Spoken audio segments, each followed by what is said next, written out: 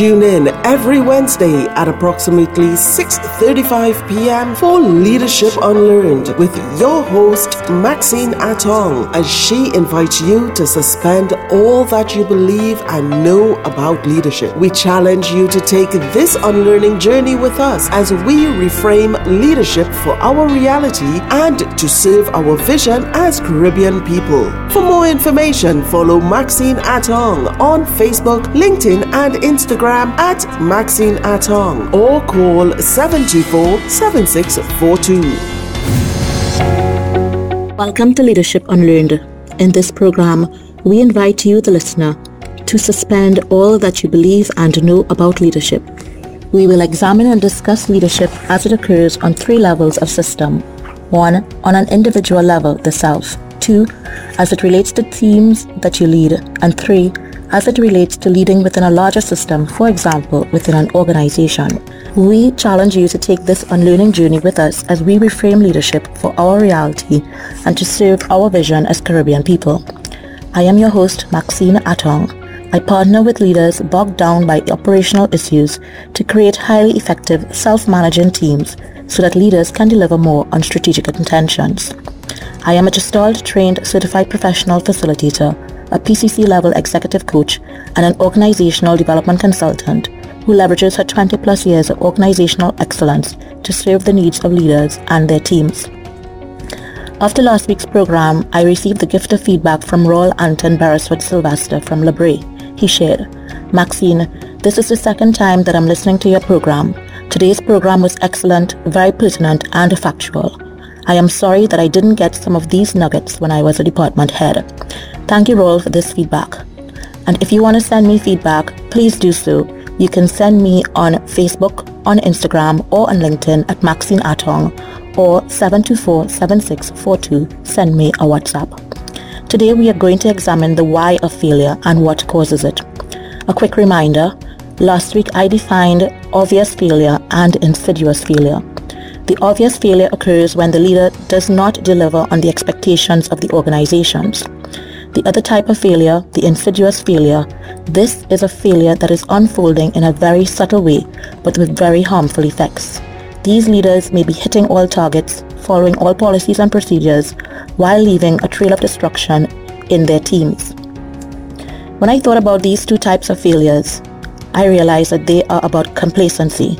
Complacency means showing smug or uncritical satisfaction with oneself or one's achievements. Complacency is a dis-ease of the ego. I have failed before, and it was absolutely the result of being complacent. In one of my early jobs as an internal auditor, I was given a horrible performance evaluation. I did not bill enough hours from internal clients, and some of the work that had been set for me, I had clearly failed to deliver on. I had obviously failed, and in retrospect, I was being complacent. As a junior auditor, I was paired with a senior auditor. When we got on a job, the senior would come over at lunchtime and say, "Let's go for lunch." I hopped into his car and away we would go. Sometimes his wife would cook and have us over for lunch, and sometimes we would be traipsing around selling tickets for his upcoming concert. This, by the way, is a true story. In that instance, I relied on the fact that my senior always covered for me in the past, until the day that he no longer could or chose not to. I had used my past experiences with him to determine the current situation and had grown complacent about my job. Some leaders do exactly this. They assume that past successes guarantee the present success. They assume that past success guarantees the present success, and sometimes they do not work as smartly or as effectively to get results in the present. They ride on their own coattails and use the strength of their resume, their previous experiences and achievements to assume that they will achieve success in the present. These leaders do not work as diligently as they may have worked before attaining a leadership position. Some say that they have paid their dues and no longer need to work the long hours or as hard as they did to get to where they are now. Sometimes leaders refuse to retool. They refuse to learn new technologies or to develop more competencies because they think that they have had enough and done enough. They sometimes think that they have all the experience, all the training that they need, and that they have reached where they are going. To these leaders, I always ask, if you were to apply for your job today, are you qualified and experienced enough to get the position? Here's an exercise for all of us. Next time you see an ad for a job that is similar to the one you hold right now, review the job requirements, the skills that are being required, and see if you meet the criteria. To those of you that do meet the criteria, congratulations. To those of you who didn't meet the criteria, this may be a wake-up call. We can think of this another way. If your boss was to give you an honest recommendation based on your current performance, what will that look like? Obvious failures often are a sign that there is room to retool or to pay more attention to the quality of work that is being put out. While leaders do not need to excel at everything, we need to have a working knowledge so that we can support our teams and we can ask great questions of our teams. If you are a leader in charge of an area that is not your forte, then all is not lost. Review your team members and identify the technical experts in your team. Share your leadership with these people, making it clear to your team that these are the subject matter experts for technical assistance. Leaders with insidious failures also suffer from complacency, a disease of the ego. When I asked my team to work over 24 hours on a project, I was being complacent. I am a can-do person. I am proud of what I do and what I have achieved. I love a challenge, and sometimes that pride crosses over into smugness as well as not critically examining my actions.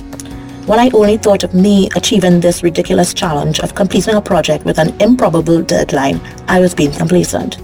I was only thinking about myself and wanted to push myself to the limit without a thought about what would happen to my team.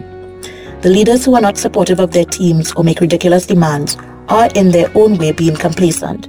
They are being smug, or they are satisfied with their selves or their achievements without examining the effects that they have on their teams. When we as leaders operate on a premise that if we can do it, then our teams can do it, we are being complacent. When we ignore the feedback from our team members and continue to act without acknowledgement that we are failing our teams, we are being complacent. When we ignore the dysfunction in our teams, when we only serve our own intentions, we are being complacent. In other words, insidious failure results from leaders not self-examining themselves, their actions, or their impacts on their team. What is the cure for such leaders? These leaders need to increase their level of awareness. They need to learn to be more observant of what is happening in their team.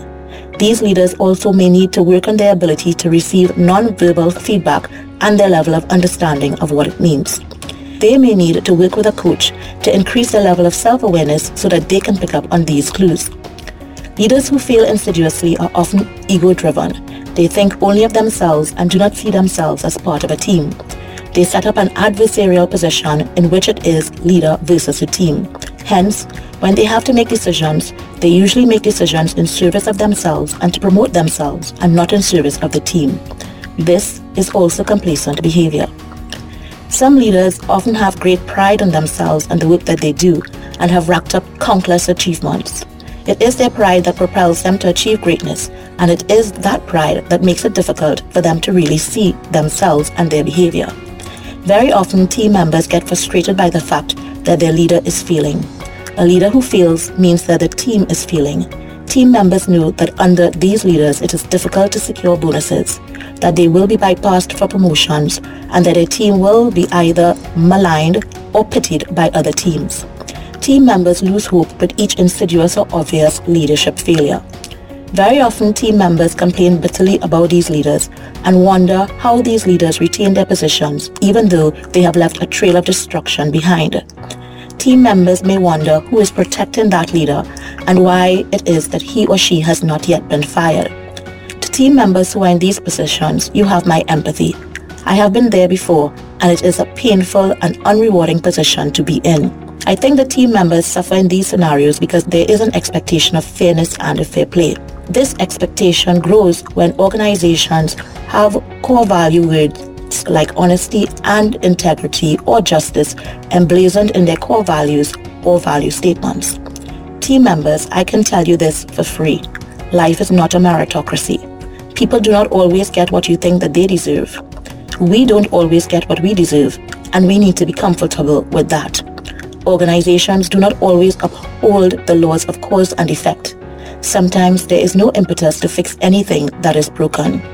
The sooner that you understand and accept that life is not a meritocracy, the less that the failure of the leader will bother you. Unfortunately, their feelings will always impact upon you. For those of us who are not in organizations, we can ask ourselves, is my obvious failure to achieve my personal ambitions because of complacency? Do I let my past successes cloud the fact that I needed to try a different approach?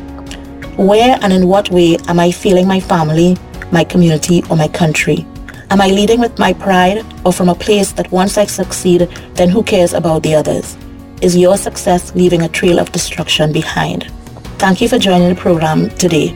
Look out for information on our 4th edition of the Gestalt Leadership Seminar. Our theme this year is Leading with Compassion, and we have a great lineup of awesome speakers. I would love to hear what you think about the program. Follow me on Facebook at Maxine Atong. Connect with me on LinkedIn or on Instagram at Maxine Atong. You can also send me a WhatsApp on 724-7642. Thank you for listening. My intention for this show is to fuel your leadership spark so that together we can bring change to the systems that we live in. Thank you. Tune in every Wednesday at approximately 6:35 p.m. for Leadership Unlearned with your host, Maxine Atong, as she invites you to suspend all that you believe and know about leadership. We challenge you to take this unlearning journey with us as we reframe leadership for our reality and to serve our vision as Caribbean people. For more information, follow Maxine Atong on Facebook, LinkedIn, and Instagram at Maxine Atong or call 724-7642.